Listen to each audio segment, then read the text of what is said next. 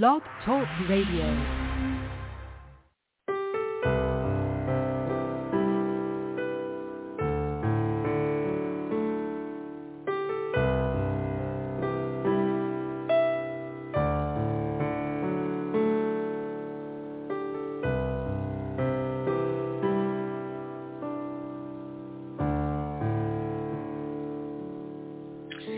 Welcome all you truth seekers from around the world.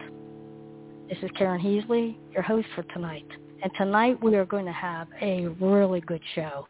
We're going to be talking to Sharon Hatfield, and she is the author of Enchanted Ground. Now, I'm going to turn the show over to Sharon, and she's going to talk a little bit about herself so we all know what she's about. Hi, Sharon. Hi, Karen. It's so good to be with you. Good. I guess I would have to say that I've always been a curious person. As a little kid, I loved school. I loved to read. And I just like to wonder about things. I grew up in Virginia with my parents. I have two older brothers. But as a child, I spent a fair amount of time by myself. And I was really drawn to fairy tales. My grandma would read fairy tales to me, or I would read them. And then when I got a little bit older, I really became engrossed in Nancy Drew mysteries. I was in her book club, and I was so excited to read those stories. And then after college, I became a newspaper reporter. And I was very, very strongly attracted to nonfiction. I know a lot of people say, well, as a writer, I want to write the great American novel, but I've always been able to express myself better through nonfiction. If a story really happened, that's what I find the most exciting, if it's something that truly took place. And so I'm very excited to tell a true story about Jonathan Koons, the spiritualist medium of the 1850s that I wrote my book about. Wonderful. And before we go on, I want to mention that if people want to call in and have any questions for Sharon tonight, the number you can call in at is 657-383-0416. I'm going to repeat that, 657-383-0416. Now, I'm looking at the book in front of me right now, and how did you pick the title for the book, Enchanted Ground? I picked the title, I think, because, Koons lived in a certain part of Athens County, Ohio, and he lived way up on a ridge, and he had séances there for the public, and he became very famous. But he believed, and others in his circle believed, that there was a special quality to the landscape, that the minerals, the rocks, the trees, that they had a certain property that was conducive to spiritual communication or psychic energy. And so I just decided to take the words of one of the pilgrims who came to visit Koons, and he called it the Enchanted Ground. Okay, because the ground around there, like you said, has its own magnetic field, would you say, around it? The ground where the log cabin was, or the spirit room, it had something there. Would you agree with that or not? Well, that's definitely a feeling that some people have, and it's a legend. It's part of the heritage of our county here. As far as any scientific tests have ever been done on it, I'm not aware of any. Okay. And also, what about the picture on the book? Can you explain that a little bit? I'm fascinated by that. Well, the picture on the cover of the book it has a circle at the bottom, and it represents the earth, and it has different rings emanating out from the earth. And then it has a picture at the top of the sun. And on the left-hand side, it has like a cross, but it's not necessarily a Christian cross. It can represent different religions. Mm-hmm. And on the right-hand side, it has a thing that's a circular thing that represents the book of life where people's deeds are recorded. Now, where this drawing came from, you have to go back to the Koons family. And the Koons family had an older son named Nim. It's spelled Nahum. And he was one of the principal mediums in the family. And one day, early on in the process, he gets the feeling that he's supposed to pick up a pen, and he's under spiritual influence. He's in a trance-like state, and he draws this picture that I've just described. Okay. And it's something that his spiritual guide, King, has given him a vision of. And what it relates to is the idea that you can spiritually progress after you're dead, that your spiritual growth or your journey doesn't end necessarily when you take your last breath. You can go on into different spheres of heaven, different degrees of enlightenment, and you can still make progress. Okay, so that's the different levels. Okay, so everybody starts at one place. And then they have the opportunity to progress. Correct? Yes. Okay, that makes sense. That's what spiritualists do believe in. That they believe, there's always progression for the human soul. So that's good. So let's dive in a little bit about Jonathan. When I read the book, I noticed that Jonathan had visions even when he was a small child. Yeah. Let me tell you a little bit about his childhood in Bedford, Pennsylvania, which is right down on the Maryland border. How far would you say that is from where you live? That's pretty far. It's on the other side. Yeah. It's far because we're up by Pittsburgh so it's a little bit further away. Okay. Well, this is a beautiful area. It's mountainous. I visited out there to do a little research on the Koons family, and he grew up in Bedford, right outside of town. He was a German extraction. His father had served in the Revolutionary War in a German-speaking unit. But Koons was like many young people back in the 1800s. He was on the westward movement. He was looking for cheap land, and so he moved from Bedford County, Pennsylvania, out to Athens County, Ohio, which nowadays is about a 4 to 5 hour drive. He moved out here where I live in Athens County in 1835. He was in his early 20s. He married a very interesting woman from New Hampshire named Abigail Bishop, which I'll tell you more about her later. Okay. But he got married, bought a farm, and started raising crops and having children. And what drew me to his story was that he was supposed to be a famous spiritualist medium of the 1850s. And he became really, really famous, although I didn't realize it until I first got into my research. Before then, I didn't realize what spiritualism was all about or why he was doing what he was doing. So it was a fascinating story that started out to be local, but really it was pretty universal if you think about the implications of spiritualism. Mm-hmm. So the visions, when some of the visions, didn't they show him I was trying to think of the word I want to use, the spheres. Did they show him that? Didn't he talk about that a little bit when he was young? There was something that they showed him. Yes. Excuse me. Mm-hmm. He was raised as a Presbyterian, an old school Presbyterian. That was his father's religion. His mother was a Lutheran. But later on, after Jonathan got to a certain age, he rejected Calvinism.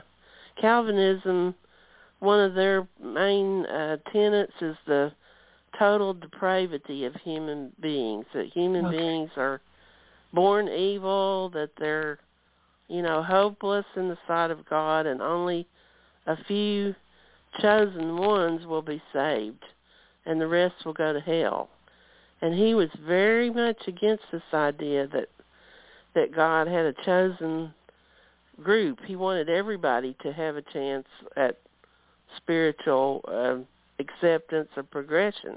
But to answer your question, yes, he did, according to some autobiographical sketches that he wrote later on in his life, he did have some very puzzling and strange incidents that would happen to him when he was young. And one of these occurred when he, as a youngster, he had a mental health crisis because he had taken this whole teaching that he had been given that, you might go to hell if you're not chosen, you might go to hell. And he actually started worrying about this and having nightmares and night terrors related to some of his religious teachings. And so finally one night he had a dream or a vision of a spiritual being who led him through the different levels of heaven and helped calm him down. And his mother said, we have guardian angels, and maybe that was an angel that was guarding you, and so it helped him get through his crisis.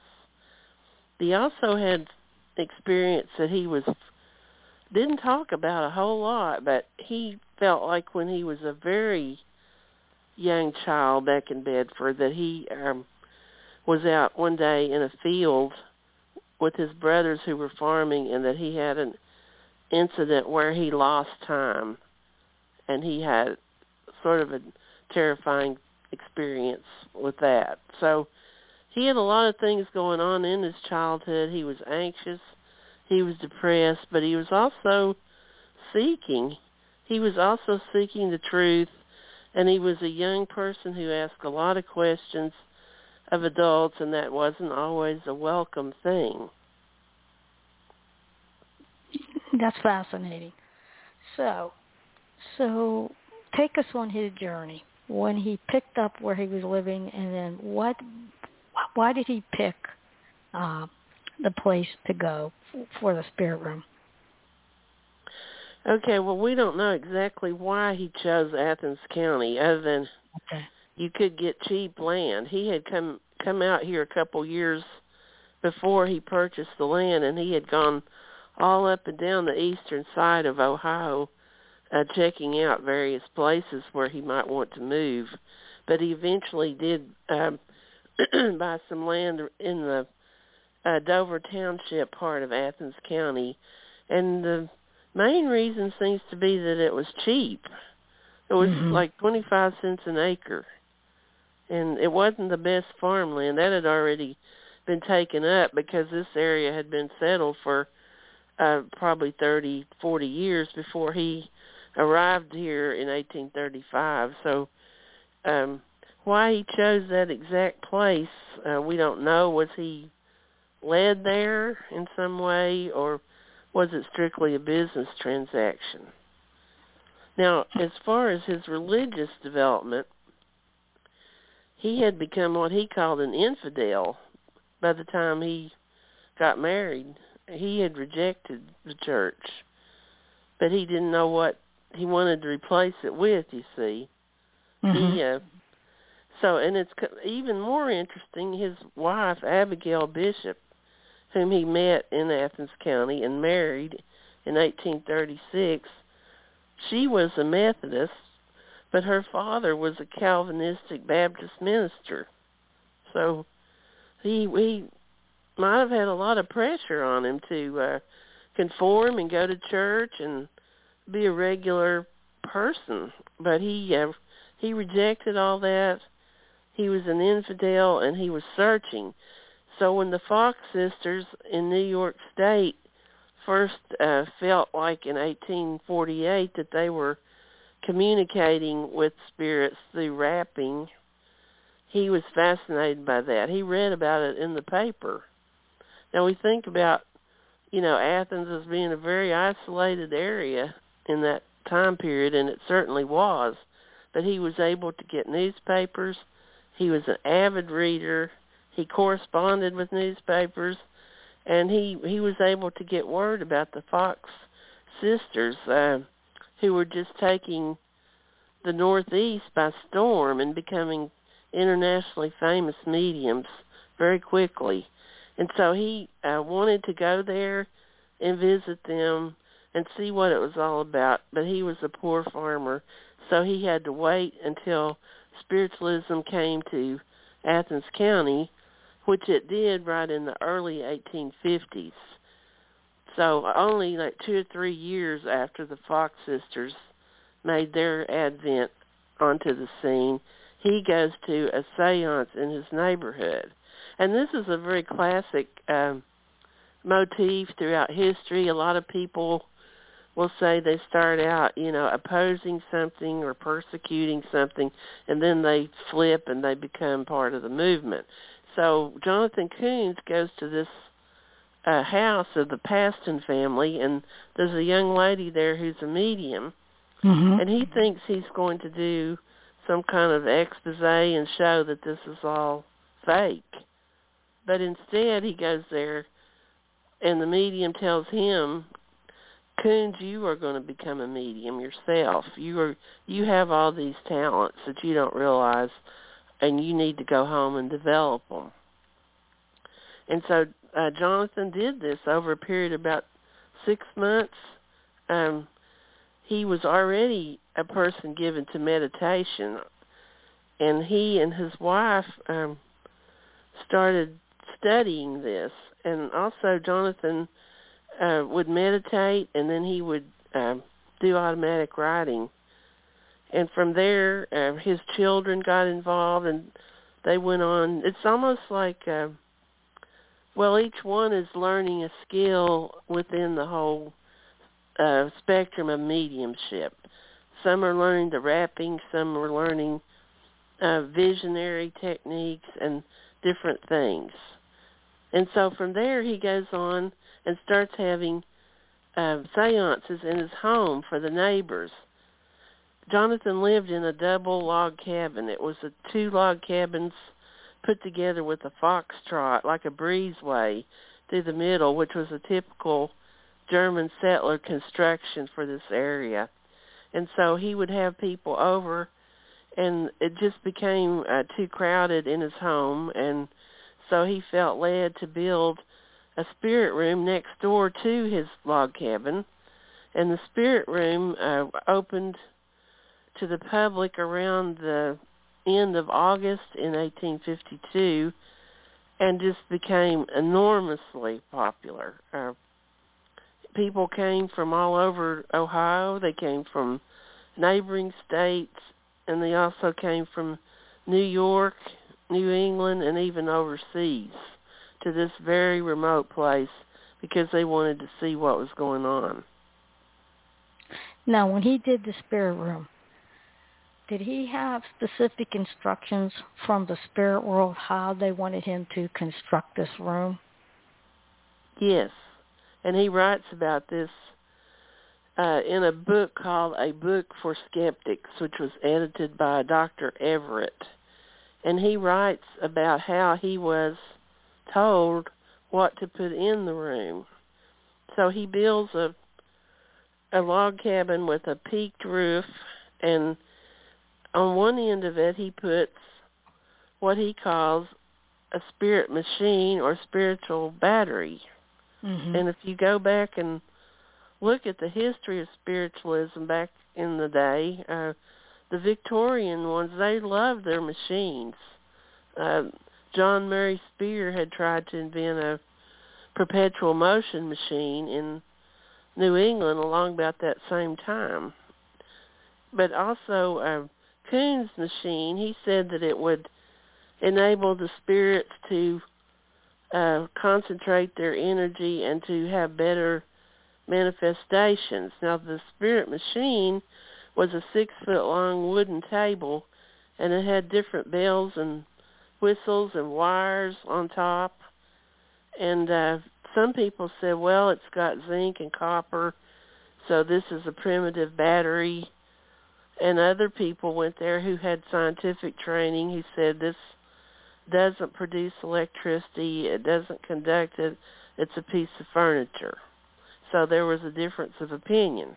But the spirit room was on one end, and then right in front of it they had the medium's table. Jonathan, his wife Abigail, and son Nim would sit at the medium's table with their backs or their sides to the audience. So on the other end, you had theater-type seating. He had put in benches, and they were slightly elevated so that people could at least see what was going on before the lights were put out, because the séances were conducted in total darkness. Mhm. Okay.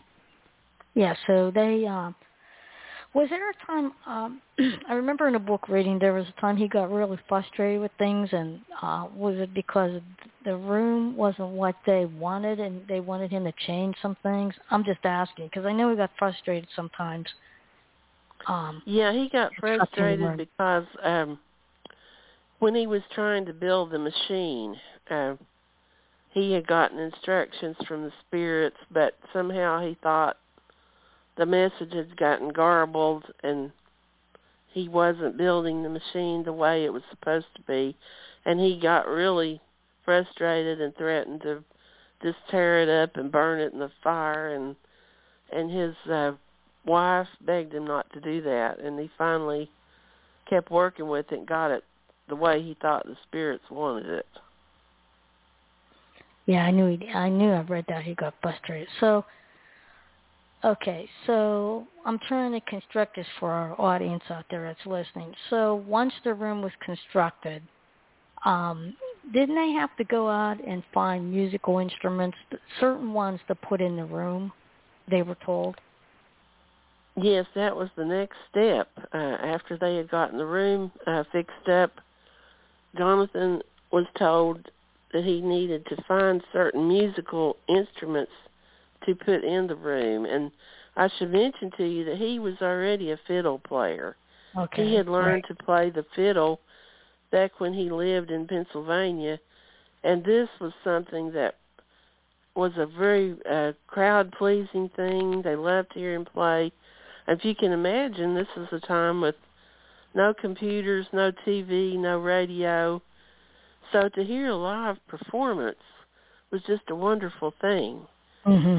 And it still is, as far as I'm concerned, but especially back then. So he played the fiddle, but he and his son went out, and they eventually were able to get these other instruments, like a guitar and harmonica and so forth, along with a dinner horn. It wasn't a trumpet like with valves on it, but they also had a dinner horn that they used in their services. That's fascinating, the different things. Now, I have to say that he was the first one to introduce the trumpet in the séance. Now, mediums don't really use a trumpet like we know a trumpet. It's a different kind of trumpet. Now, did he use that kind of trumpet as well? The kind that are in séances now, you'll see mediums using trumpets. I honestly don't know. Maybe some of your readers would know more. I mean, your listeners would know more about that. Yeah. I'm not because sure it's the same, but it was a big breakthrough because it was a technological breakthrough because Koons was getting all these sermons. Okay. He had a spiritual guide named King, King. Right. And he was getting all these sermons and instructions. And see, they first tried to record all this through rapping.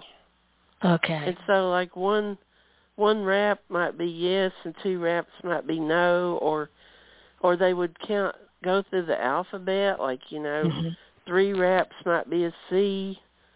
So it was a very laborious process to try to get any kind of detailed or complicated message through rapping. And so Koons is credited by most scholars of religion, either he or his son, them, with coming up with this idea of having the messages come through the trumpet so they were spoken rather than the rapping, and it enabled them to have more complicated conversations. It would be direct voice, what we call coming through the trumpet, direct voice. So so they did use it in that, and that's what I wanted to ask you about. So they did use it in that way. That's good, because he's credited with that.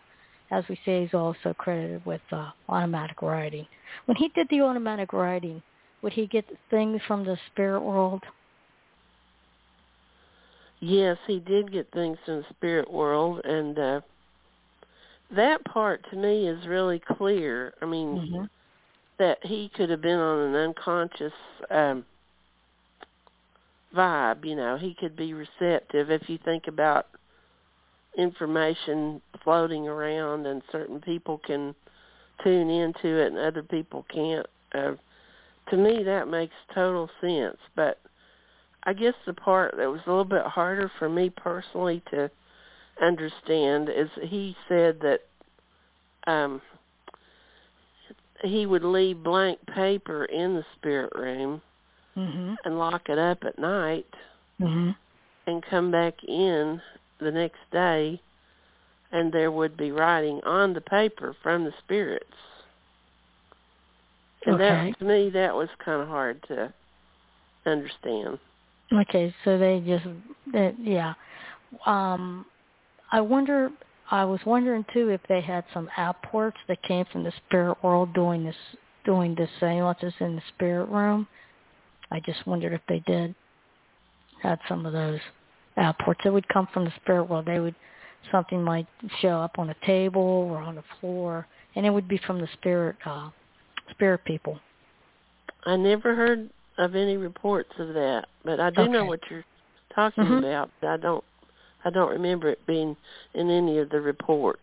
Okay, that's what I wondered, because I read that. I didn't notice it either, and that's why I wanted to bring it to your attention. That maybe I missed something, So there might have been. No, I don't think it did. Been reported.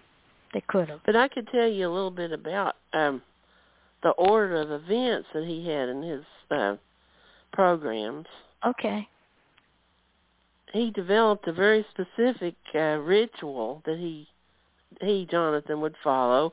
And first he would have the people come in and be seated in the spirit room, which was the log cabin. And they had the windows, with curtains or shades or shutters so that no light would come in. And once everyone was seated, he would be with a candle, and Koons would blow out the candle, and then everybody would be plunged into darkness. And the first thing that would happen is Jonathan would start playing his fiddle. And then suddenly there would be this crash, this big loud sound of a drum. I've forgotten to tell you, they did get drums too. A bass drum and a smaller drum were part of it. And so there would be this crashing sound, and it would startle everyone, could be heard way out into the forest. And then other instruments would start to play in along with the fiddle. And so they would have a musical program. And one thing that was fascinating to me, I could never find any reports of what kind of songs they were singing. People would say it was angelic music, it was beautiful harmony, but they never said specifically what words were being said, or it could have just been kind of like chanting in some cases. But so once they had the musical part of the program, then King would address the audience through the trumpet, which someone asked me the other day, well, how do we know that the trumpet levitated? And I honestly don't know, other than if they were just going by sound, like they heard the trumpet above them and so they presumed that it was rising up, or was it that the Koons had put phosphorus on the trumpet and therefore it was illuminated? They had a phosphorus solution that they could apply to things and it would make them glow in the dark. So they could have applied it to the trumpet. It sounds like they might have, and that's how people knew what the trumpet was doing. You know, if it was total darkness, they would have to use something. So I'm thinking that's probably what they did. So then, after the king would give his messages, some of which were very heavy philosophical messages, and others were joking around, kind of entertaining the audience. After that, then sometimes they would have other phenomena, and sometimes they wouldn't. It seemed to depend on, like, the power of the signal or the level of emotion that they had that evening, the psychic energy, because sometimes they would have these disembodied hands that would appear, and they would be lit up with the phosphorus, and they would come out and write messages to people. And this was like what everybody wanted to see. That's what they thought. If they came there and they got to see the hands, and it was a very successful evening. So you can see there was a very strong theatrical element to this. And most people who went there came away feeling like that they had contact with the spirit world, and others, a few of them were skeptics who thought that the events were not real, or they weren't from the spirits. So it's a matter of interpretation for each one who went there. Very much so. And I was not able to, pull back the veil and say, here's what happened, how were these effects created. My role was looking at, what did these religious practices mean to the people who were doing them, and how did it affect their way of looking at the world, at society, and at their own inner self. Yeah. I'm sure that they had some type of spirit communication in these seances. I'm sure of that.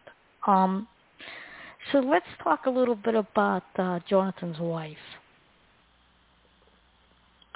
I would love to talk about his wife, because one of the things I discovered very quickly is back in the Victorian era, we're talking about 1850s, 1870s, women did not get very much press at all. They were very seldom ever mentioned in the newspaper.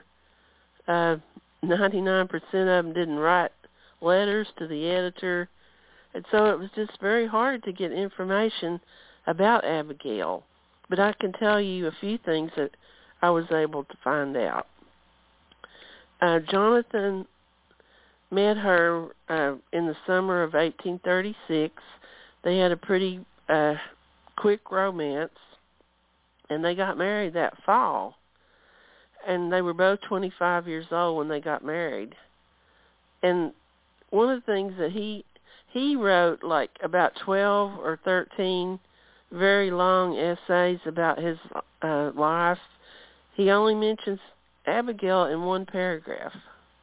So what he did say is he liked that she was an independent woman and a free thinker, that she did think for herself, which to him was an incredible attribute in a man or a woman. He thought people should not rely on the clergy or priests or authority figures to develop their own spiritual life. He felt like people should have a direct connection and being able to think through issues as opposed to just applying dogma. And so he liked that about Abigail. And she also had talents as a healer.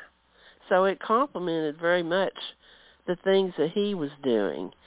She would go into a trance-like state, and she would do remote viewing. Are you familiar with that term? Yes. Mm-hmm.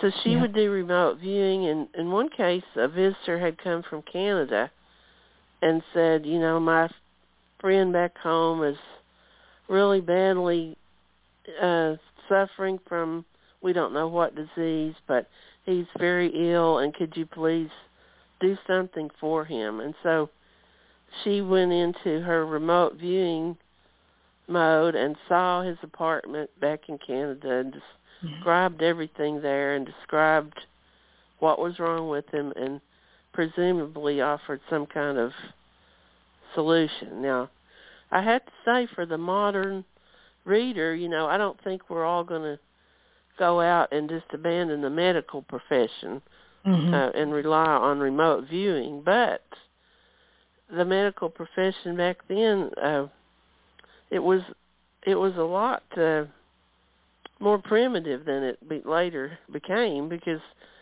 they would give, the traditional physicians would give people arsenic or mercury compounds, or they would put addictive things like laudanum in their medicines, and they would bleed them, in some cases. So the herbal doctors, in a way, back then, they were doing a lot less harm and probably some good, too. And she was an herbal doctor.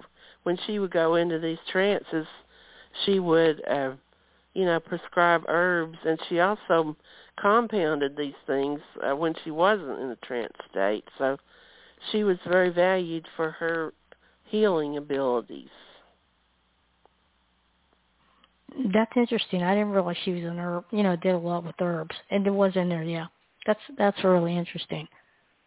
So Jonathan, there were people that didn't care for Jonathan too much, right, in the community, because he was into spiritualism. Would you address that? Is that correct, what I got from the book? Yes, you're right about that. He was seen as a threat to the established order. And according to him, a lot of people in the Christian pulpits preached against him and said he was a child of the devil, because that a lot of people felt like if you had psychic abilities, or you had an ability to communicate with the dead, then they did. Some of them might have seen it as a God-given talent, which I believe that it is, but other people would have thought, well, the devil is behind this, and Jonathan Koons is promoting devil worship. And so a lot of misinformation spread about exactly what he was doing there in the spirit room. And very early on in his ministry, or his performances, he called them demonstrations. There was a crowd of, I assume, men. I don't know that women were involved, but what the newspaper called drunken rowdies. And so shortly before Christmas in 1852, the drunken rowdies set his barn on fire one night. And they burned up his wagon, and the crops he had harvested in 1852 were burned up, and his farming utensils. So this was a big blow to Koons. But some people got the impression that burning down his barn would cause him to stop what he was doing, but far from it. He did not let that stop him.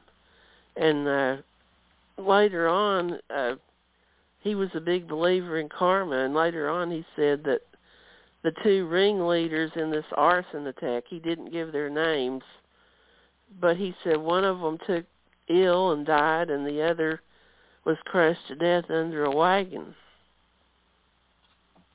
Well, that's something.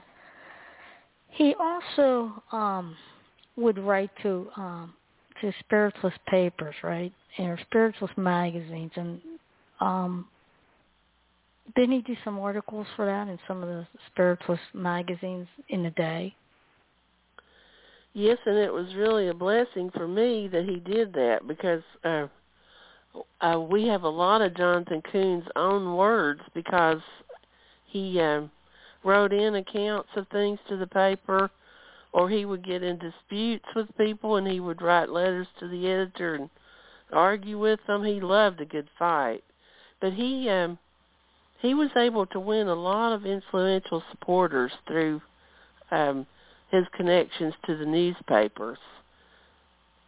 The Spiritual Telegraph, the Christian Spiritualist, and many others were happy to run his articles, and a lot of those now are available online. So to have his own words was very important to me. Yes.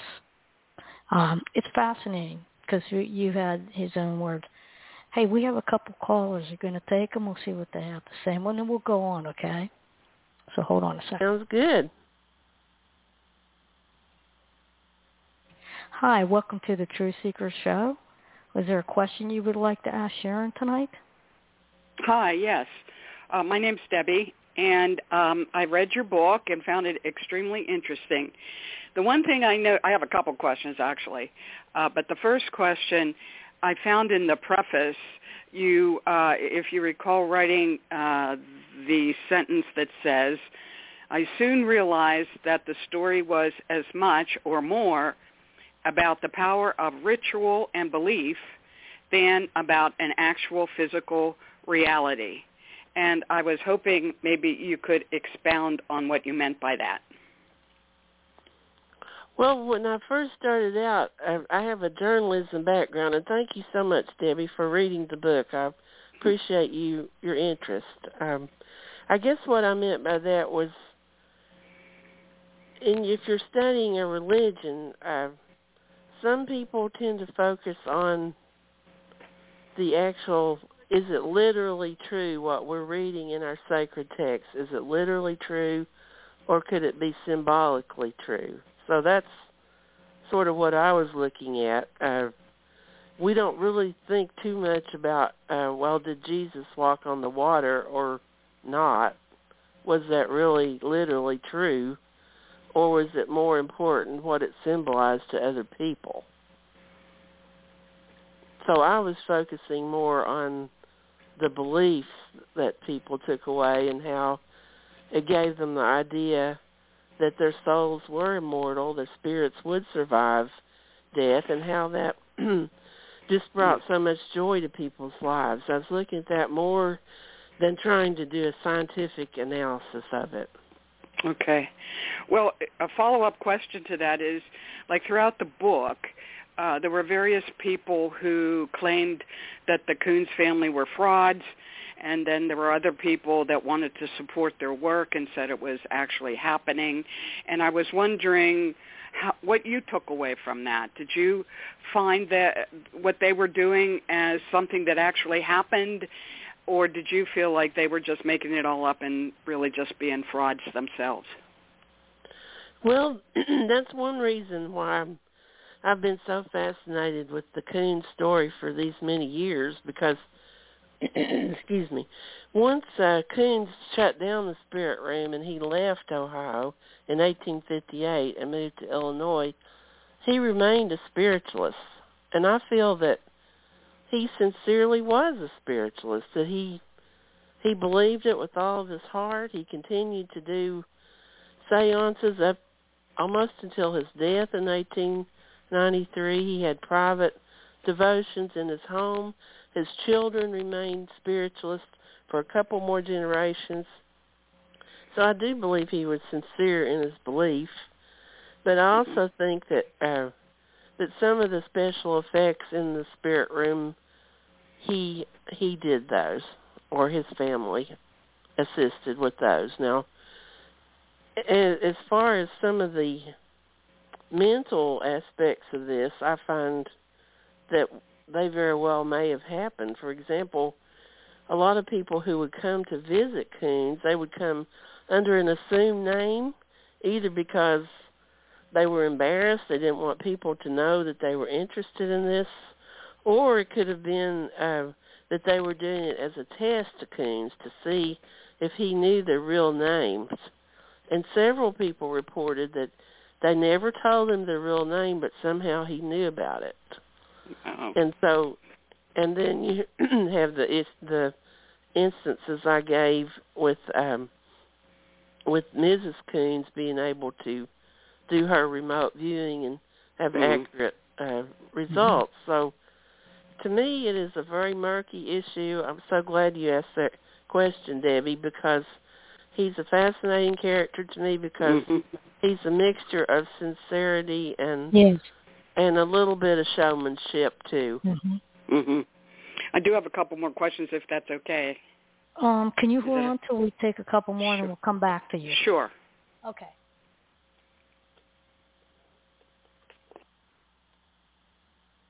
Hi, welcome to the show. What kind of question do you have for Sharon tonight? Hi, my name's Jerry, and I read the book this summer, and I really enjoyed it. Thank you. I had a few questions, too, about Jonathan Koons. He had spirit communication from different members of his family that had passed on, like when his brother George died, and his daughter wrote a poem, and he said his father sent him an affectionate poem that the spirits wrote in his journal. And I just wondered if anybody had spirit communication with John Koons after he passed away, or did he have any spirit communication with his wife Abigail when she passed away? Well, that's a wonderful question. Yeah. One thing that I was able to get from one newspaper, just one tiny article. It was written by a friend of the family, and he said that after Jonathan passed, that his son Nim was able to communicate with him on a regular basis. Oh. But they did have communication. But I don't know about Abigail. I was just not able to find out anything about that. Mm-hmm. But wouldn't it have been great to know what he said to his son? Yeah. Yeah, and that's the other thing I wanted to know, if there was any documentation of any of the spirit. You said he wrote a book. Are there any documentations of, like, King's, whatever he gave his sermons and stuff? Are they documented, or are there any paintings left that King did? He was supposed to be a master painter. Okay, let me see if I can break those down. In the book, A Book for Skeptics, which used to be online, it was Dr. Everett's book that came out in 1853. It does have some of the sermons and some of the communications from King in the book. Mm. The thing about the paintings, I would love to know if any of them still existed, because they really had an incredible creative scene going on there at the Spirit Room. Not only did they have the music, they had the art, and they had, just a real intellectual kind of salon there, even though they were country people. Yes. And so it would have been great if someone had preserved those paintings as well. But I do have an important footnote I could tell you. I recently received a communication from a man in California who is a direct descendant of Jonathan Koons. And it turned out that his family, all these years, had preserved a painting of Abigail and Jonathan that I had never seen before. It would have been wonderful to have it in the book. And so far I've only seen pictures of it, but it would just be great to know who painted that picture and, just find out more about it. Yes. Now, I have a question. Did King materialize at all in Jonathan's spirit room? Because I know he materialized in the séance in England. Did he materialize in Jonathan's spirit room? No, it was never mentioned if he did, but the Tippy family that lived Tippy's 2.5 miles from Koons, and they were related to him by marriage. Mm-hmm. They were fellow spiritualists and friends of his. They did report a materialization of King. King. Okay. Jerry, do you have another question? Or? No, that's all. Thank you. Thanks for calling.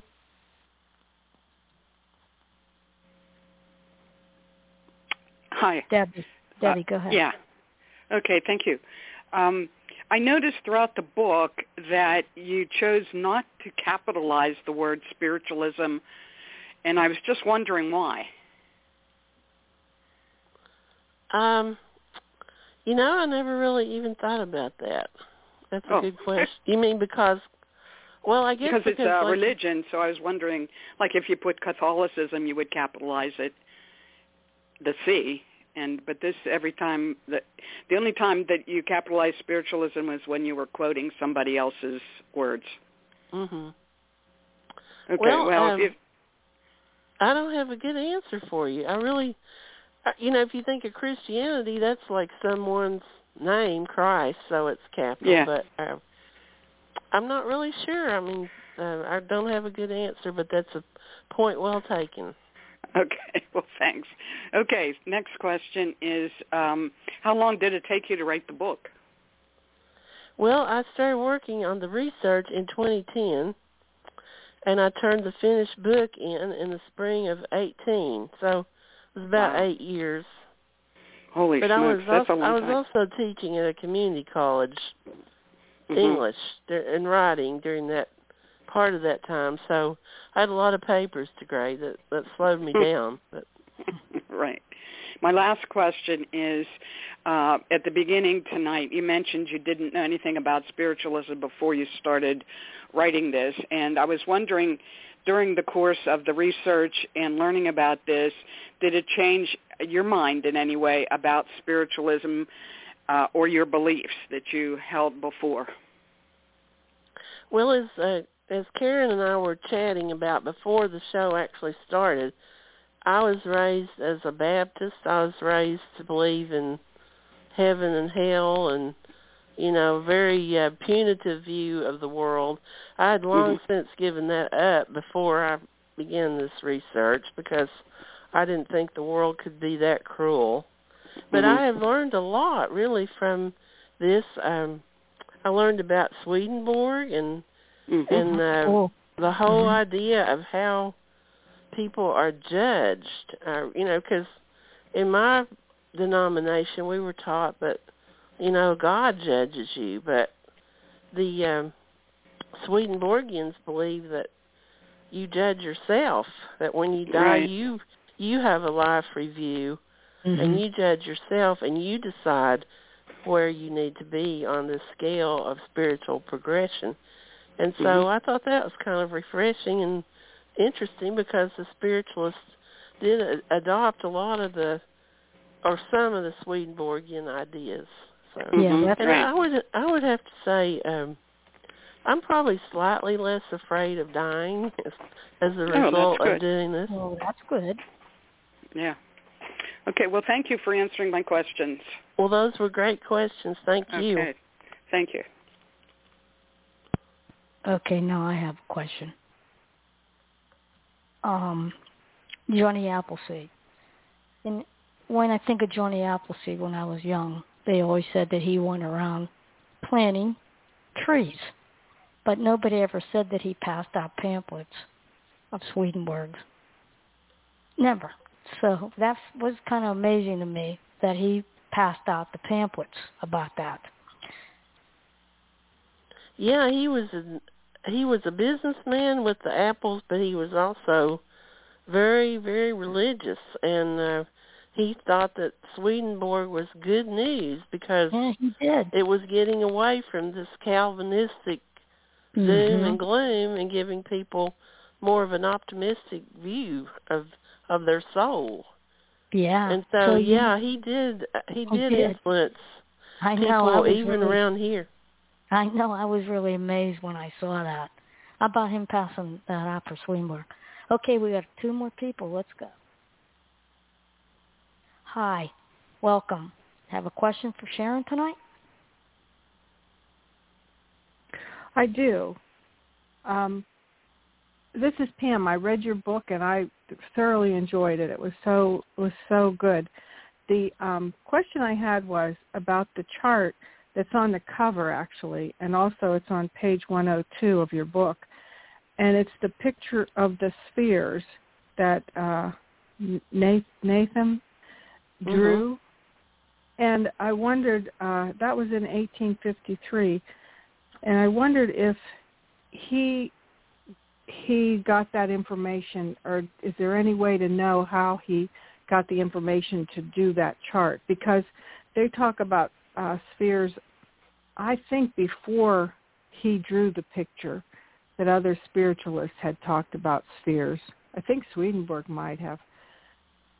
Could you give me? Do you have any idea about that? In the it's either in the book or in a newspaper article, but it talks about yes, that he did go into a trance in the spring of 1853, and it did result in this drawing. But I'm sure that other mediums and other places probably came up with similar drawings. And in fact, the Tippy son, Ezra Tippy, also went into a trance, and he reported on a similar type of thing. I don't believe he drew anything, but I think they liked the idea that people in different places, mediums, were coming up with the same kind of structure.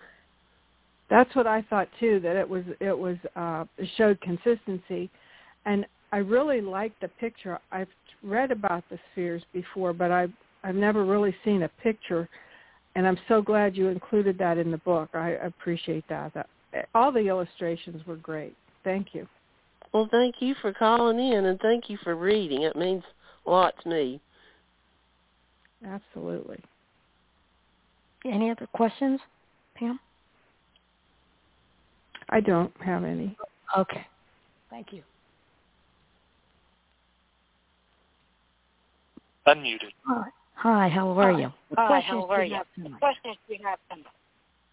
Hello? You there? Well, call dropped. Okay. So, you got a lot of questions tonight, Sharon. What do you think? And they were very good questions, too. They were. And so people had read the book. Oh, yeah. Yeah, they read it, which is wonderful. I have something to ask you. So what happened? What was the deal with the Davenport brothers? Can you pull that together for the audience out there? Because you do mention them in the book, the Davenport brothers. The Davenport brothers were out of New York State, and they were doing a lot of the same types of physical effects as Koons was. Mm-hmm. And at least some, this was two brothers. Instead of it being like a father and son, it was two brothers, and I think maybe a sister as well. But they were doing a lot of the physical effects the same as the Koons, and they sort of became rivals in a way. They, at least the Davenports felt like Koons was a rival. I'm not sure how they felt about him, but the Davenports started out calling it more or less a spiritual demonstration, because they would have a minister get up and speak before they did their physical effects. Mm-hmm. And the way that theirs was different. At first they started out with the dark room, and they did some of the same things that Koons was doing, but then later they developed the cabinet. Okay. They were one of the first people to ever use a cabinet for some of their effects, and then later on they became internationally famous, and then they just dropped the spiritualist aspect. They just became stage musicians, magicians. Magicians, yeah. That's what I read, yes. Mm-hmm. And they were kind of squirrely about it. They never would say, no, it doesn't involve spirits, or yes, it does. They just didn't like to talk about it. They just like to focus on the entertainment part of it. And they did very well. You know, Koons never got rich off anything he did. And I do respect that ministers and people, you know, who are following spiritual professions, they do have to make a living. I mean, that's important. But still, he really passed up some opportunities to make a lot of money during his lifetime. And he always said if he charged admission, people would think he was in it for the money, and he wasn't. He wasn't. Yes, I can understand that. I think we have somebody else here. Hold on a sec. Hi, do you have a question for Sharon tonight? Hello? You there? Hello? Hello, you have a question for Sharon tonight? Yes. Okay, go ahead. Yeah, as I'm reading the book. I read it a couple times, actually. I was kind of fascinated about the, you mentioned it earlier, and it's a lot in the book, and especially later on in the book, how a lot of these spiritualists became entertainers rather than sort of spiritualists, and sort of the rocky road of going down to the entertainment thing, and the pressure to have a entertaining séance, that sort of thing. And it seems as though that those spiritualists, those mediums, that when they got into the entertainment side of it more, that's when they started getting into the things that were easy to debunk, you know. And it seems, you think you were writing almost a cautionary tale for that? Yeah, I think you make a good point, because as the latter half of the 1800s progressed, you know, things got a lot more complicated, because you got the cabinet, and then people are wanting to see full form materializations, and so there's more pressure that way to come up with these entertaining things, and so it was kind of shifting the focus away from the spiritual aspect of it. Yeah, is that like? Was that intentional that you went that direction towards the end of the book? That bringing up the entertainment and when they began to debunk some of the entertainers, so to speak, more? Was that a well, I was direction just you were doing going? it more from a historical perspective, really, than just, I wasn't really, you know, expressing an opinion on it. I was just trying to explain, you know, how it changed towards when they went from the very simple raps, you know, in the 1850s all the way up to the cabinet and the other things that were put a lot more pressure on mediums. Okay, I found that interesting, you know, that whole story with that, because it seems to parallel things that are going on now. You know, the more of an entertainer they become, the more things people say are easy to debunk. You know. I'm just seeing that parallel. You know, you see the mediums on TV where now it's coming out that they got information ahead of time, and you know, that kind of stuff. And it's a shame that it happens that way, but that seems to be it. And it's not new this time. It's been around for a long time, you know. That's true. That's very true. Yeah. So I enjoyed that perspective, the historical perspective thrown in there. So thank you for that. Well, thank you for reading and calling. All right. Thanks. Bye-bye. Bye. So I think when we think about Jonathan, though, I think he was really dedicated to being a spiritualist and to spiritualism. What do you think, Sharon? No doubt in my mind that he was dedicated. And even late in his life, he published a book called Truth Seeker's Feast. He published a book, and he really gets into some heavy ideas about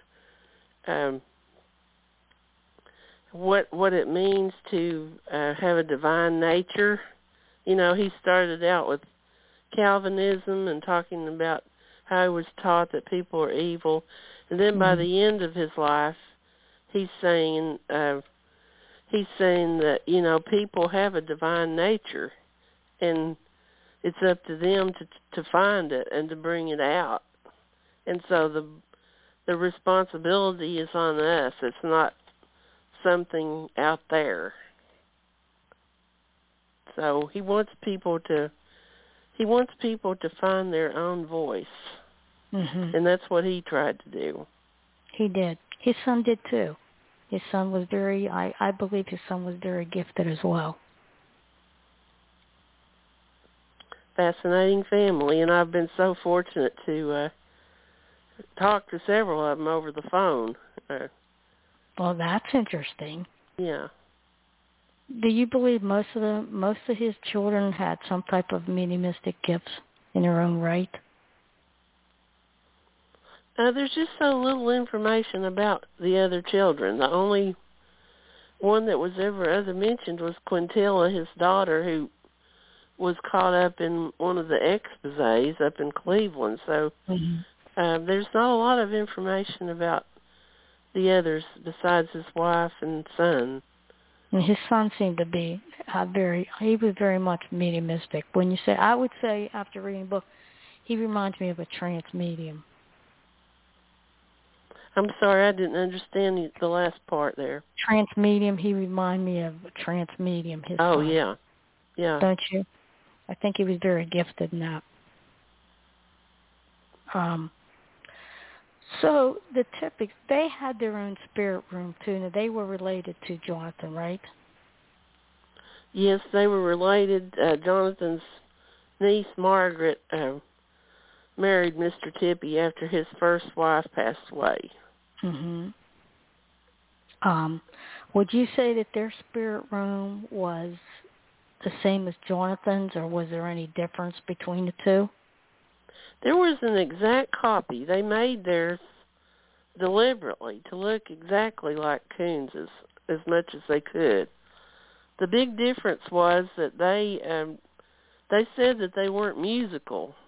So they weren't musical, so how did they get the music? I mean, they did have music, and they would sometimes have people in the audience that were able to play music to come up and play, but we don't really know exactly how they got their music. But overall, they considered themselves disciples of Koons. They weren't really out there, you know, developing the trumpet and doing getting the messages and the philosophy and all that. They were pretty much followers, but he was glad to have them in the neighborhood. That's wonderful. And there also was something that Sir Arthur Conan Doyle also mentioned something about Jonathan too in the book. Is that correct? I did read that. He was not very impressed.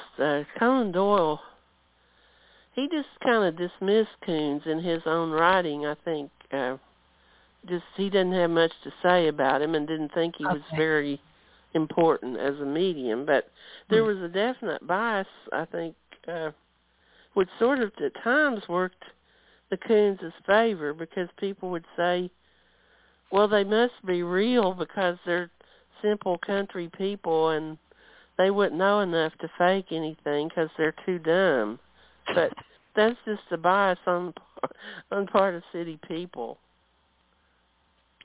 Okay. I was just curious about that. And then Emma Hardy Britton really thought a lot of Jonathan Koons, right? I mean, there's 2 chapters about him in American Modern Spiritualism. Isn't that correct? In her book? Yes. That was one of my earliest sources of information, was that book, yeah. So Emma Harding Britton did think a lot of Koons, and she gave him the respect that she thought he deserved. Yes, she did. And so I think I don't know, I just find it fascinating that you did all this work and everything that came about in this book. It's sure a history of spiritualism in some way. And how did this book inspire you after you were all done with it? Well, as I was speaking there with one of your callers, just the whole idea that he was somebody who marched to a different drummer. That's what I like about him, that you don't always have to follow the crowd. You can do things according to the way you feel, and your life is probably going to be better for it. Mm-hmm. I do too. I think he did. When he left, he went to Illinois, right? He moved to Illinois? Yes, Southern Illinois. Mm-hmm. And he still did some writing. Didn't he do some articles for Spiritualist papers? He did a little bit of writing, I guess, for some of the Chicago papers. He would send in letters and such as that. And then what I call his autobiography, which was really a series of articles that was published in Lockport, Pennsylvania in the 1850s. Those were reprinted in the 1870s. So he was getting well known to a new generation of people in the 1870s through reprinting of his work. I just found that after reading about him and sitting here thinking about it, I think he was a very passionate soul when it came to spiritualism. That's my own personal view on it. Well, it's always good to know your history if you're, involved in a movement like you're in, and so I'm more than a movement, a religion. I really appreciate your interest and taking the time to explore some of these issues with me. All right, it's been a pleasure. And one more question, and I'll let you go. Who would you say inspired you in your life? Oh, well, I would have to say two people that I don't know inspired me, which would be Carl Jung and Joseph Campbell. Okay, I know you. Mm-hmm. Okay. Those are the people who set me on my worldview, I guess. That's good. And I noticed that in the book you had some pictures where you went up to where the cabin was. And the cemetery, that was another thing. You went to the cemetery? Yeah, I went to where they did call it the Koons Cemetery, but it's really just two broken gravestones and two graves in a pasture field. Okay.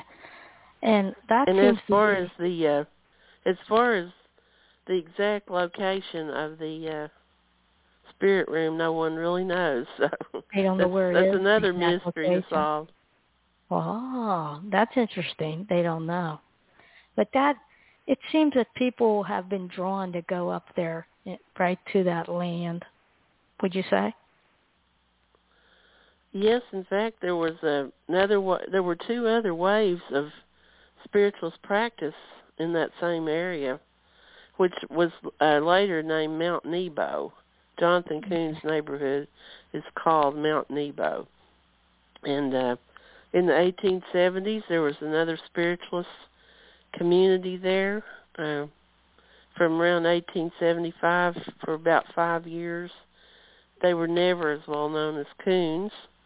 And then in the 1980s, 1970s, there was another intentional community there based around the work of the poet William Blake.